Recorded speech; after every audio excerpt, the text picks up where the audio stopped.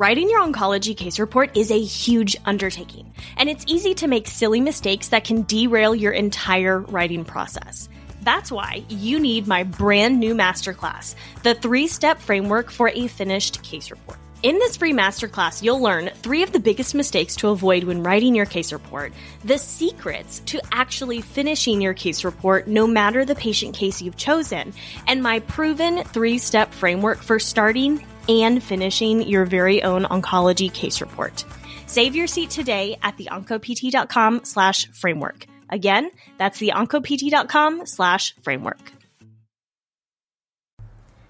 Every OncoPT eval needs a STAR assessment. A STAR assessment that demonstrates both need for your skilled OncoPT services, but also the worth of your OncoPT services. Do your assessments measure up? In today's episode, I have actually pulled the audio from one of the lessons inside of my membership program, the OncoPT Academy, because of how important this is and how necessary it is that I wanted to share it with you. So enjoy this lesson from inside the OncoPT Academy on writing STAR assessments.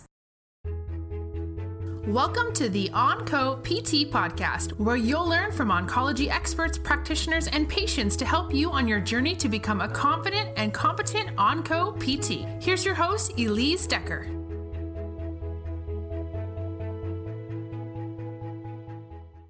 Hey everybody, and welcome to this lesson of the OncoPT Academy. And in today's lesson, we are talking about something I am really passionate about. I've actually done iterations of this conversation multiple times because I think it's that important.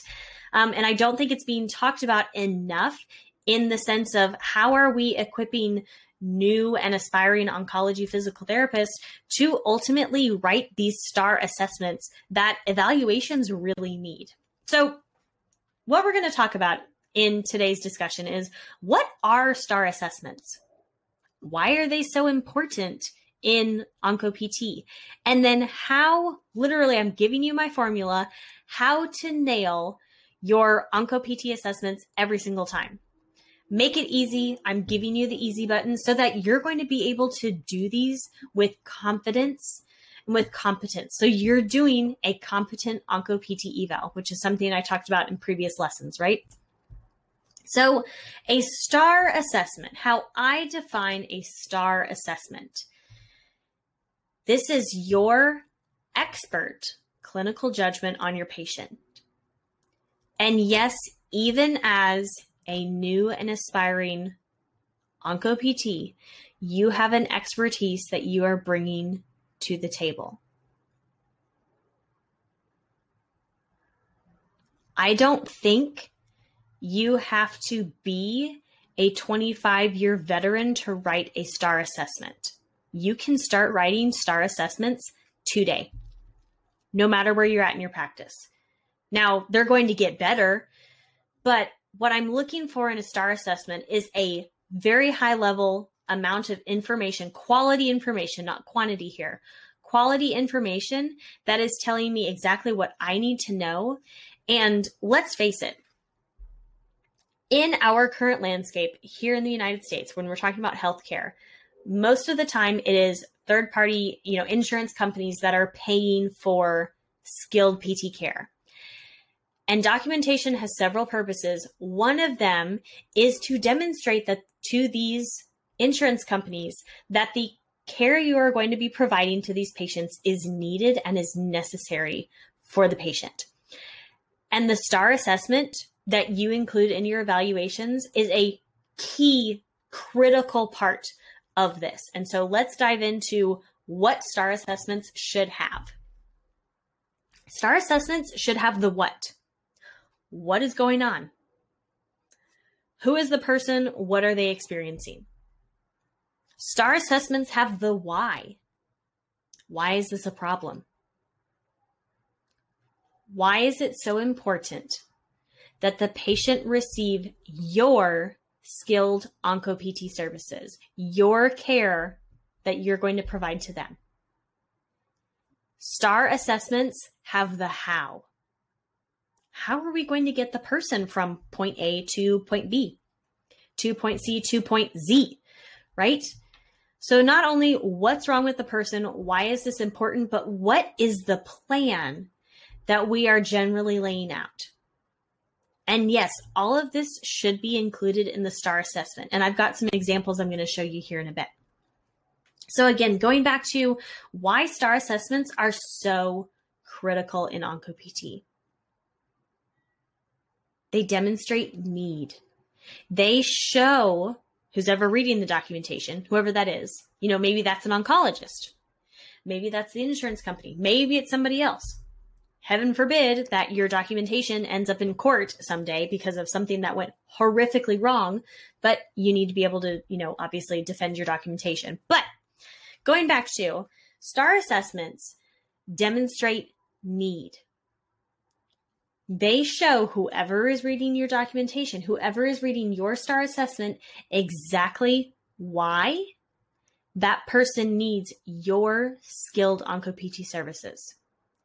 What the patient is experiencing, how it is affecting their ability to do the things that are important to them, that they want to do, that they need to do. STAR assessments demonstrate worth. And here's where we're talking about your skills as a skilled OncoPT are very valuable. I hope you know this. I hope this isn't news, but unfortunately, this is something that we're definitely struggling with in the therapy industry right now. Your skills are highly valuable and deserve to be compensated as such.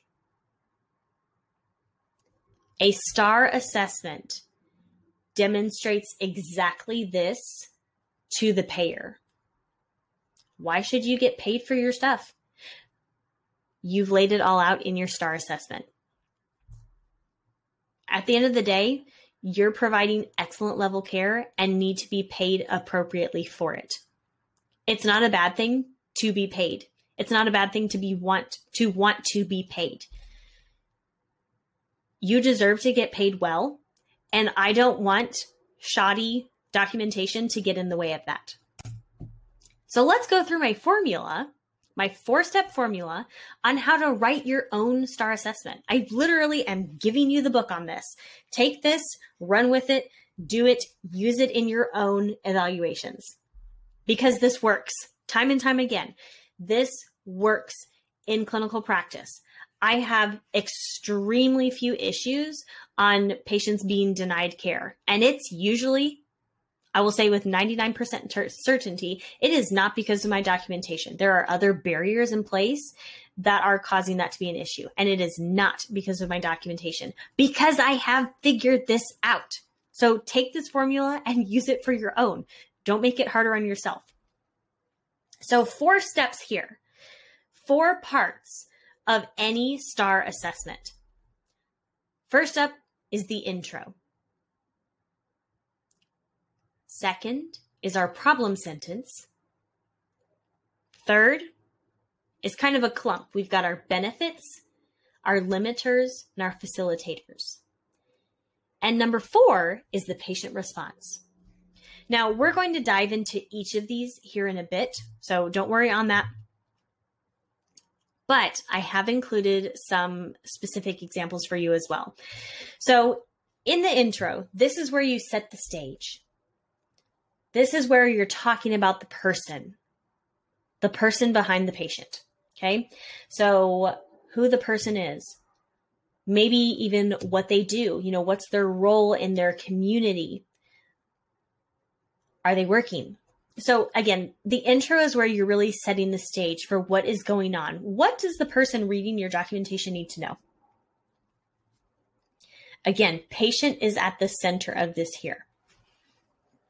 Now, the problem sentence is where we introduce basically what I said earlier was you slap them upside the head with, this is what is going on. This is the issue.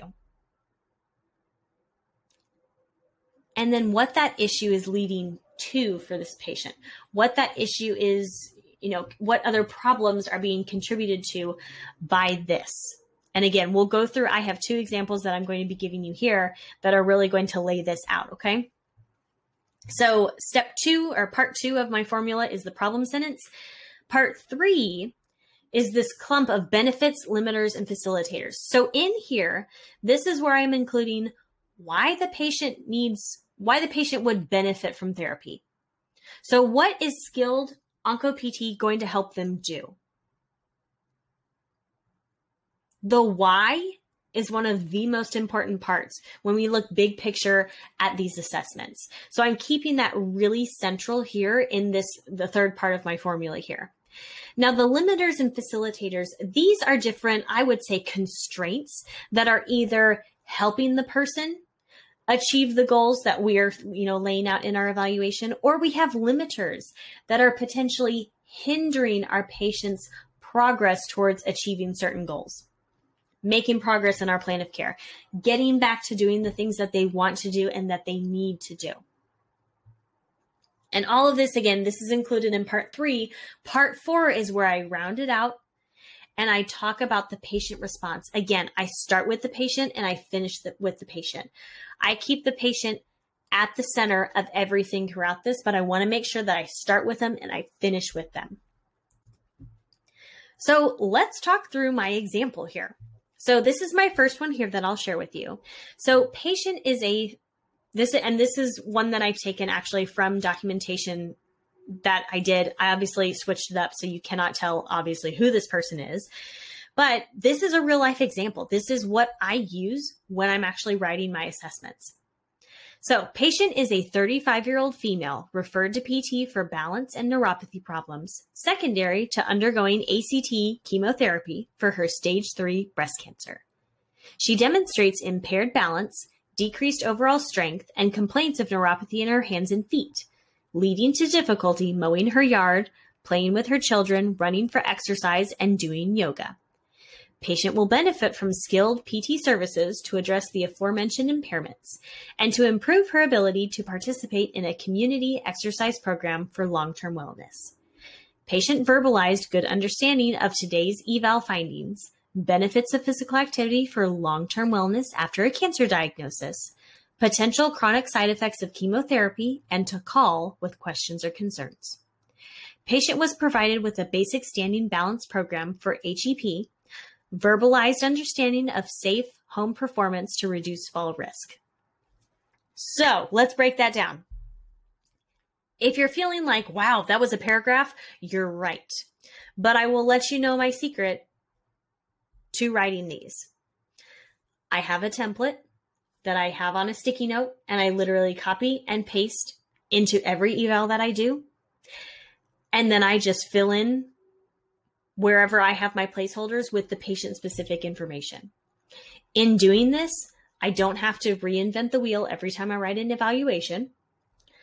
I make sure that I'm getting all of the important parts and I'm not forgetting anything. And it forces me to think about the person as a whole. Because I already have the important things that I know I need to be looking at with all of my patients, it's cueing me to be thinking critically about all of these things. So, highly encourage you. Templates are your friend. So let's break it down with the different components that we have here, right? So first up, part 1 is our intro. This is where I talk about patient is a 35-year-old female, referred to PT, balance neuropathy problems, secondary chemo, stage 3 breast cancer. So I've set the stage. You know exactly who this person is, what we're talking about. I could have even gone into more here. I could have talked about she's a mom of, I don't know, let's say 3. She's a mom of 3 and likes doing this, that, and the other. So I could go into more, but with this, I'm happy with how I've set the stage here. And then wham, I hit him over the head with a problem sentence. Patient demonstrates impaired balance, decreased overall strength, and complaints of neuropathy in her hands and feet. But I do not stop there. I have laid the foundation for what the problems are, and I finish it as a part of the problem sentence with why it's a problem. Leading to difficulty mowing her yard, playing with children, running for exercise, doing yoga. These are all critical things here. So the how, or I've talked about who the person is. I've talked about the what of the problem, and I finish with the why. Do not forget the why as part of your problem sentence here. So that was part 1. Part 2. Part 3, I talk about the benefits. Patient will benefit from skilled PT services in order to do this. The patient's going to benefit from my skilled PT so that she can do this, so we can work on these things. Now, in this, I didn't do much with limiters and facilitators. The next sample STAR assessment I have talks more about that, but this is where I would include that here. I finish back with the patient. Patient response is the part 4 of my formula here.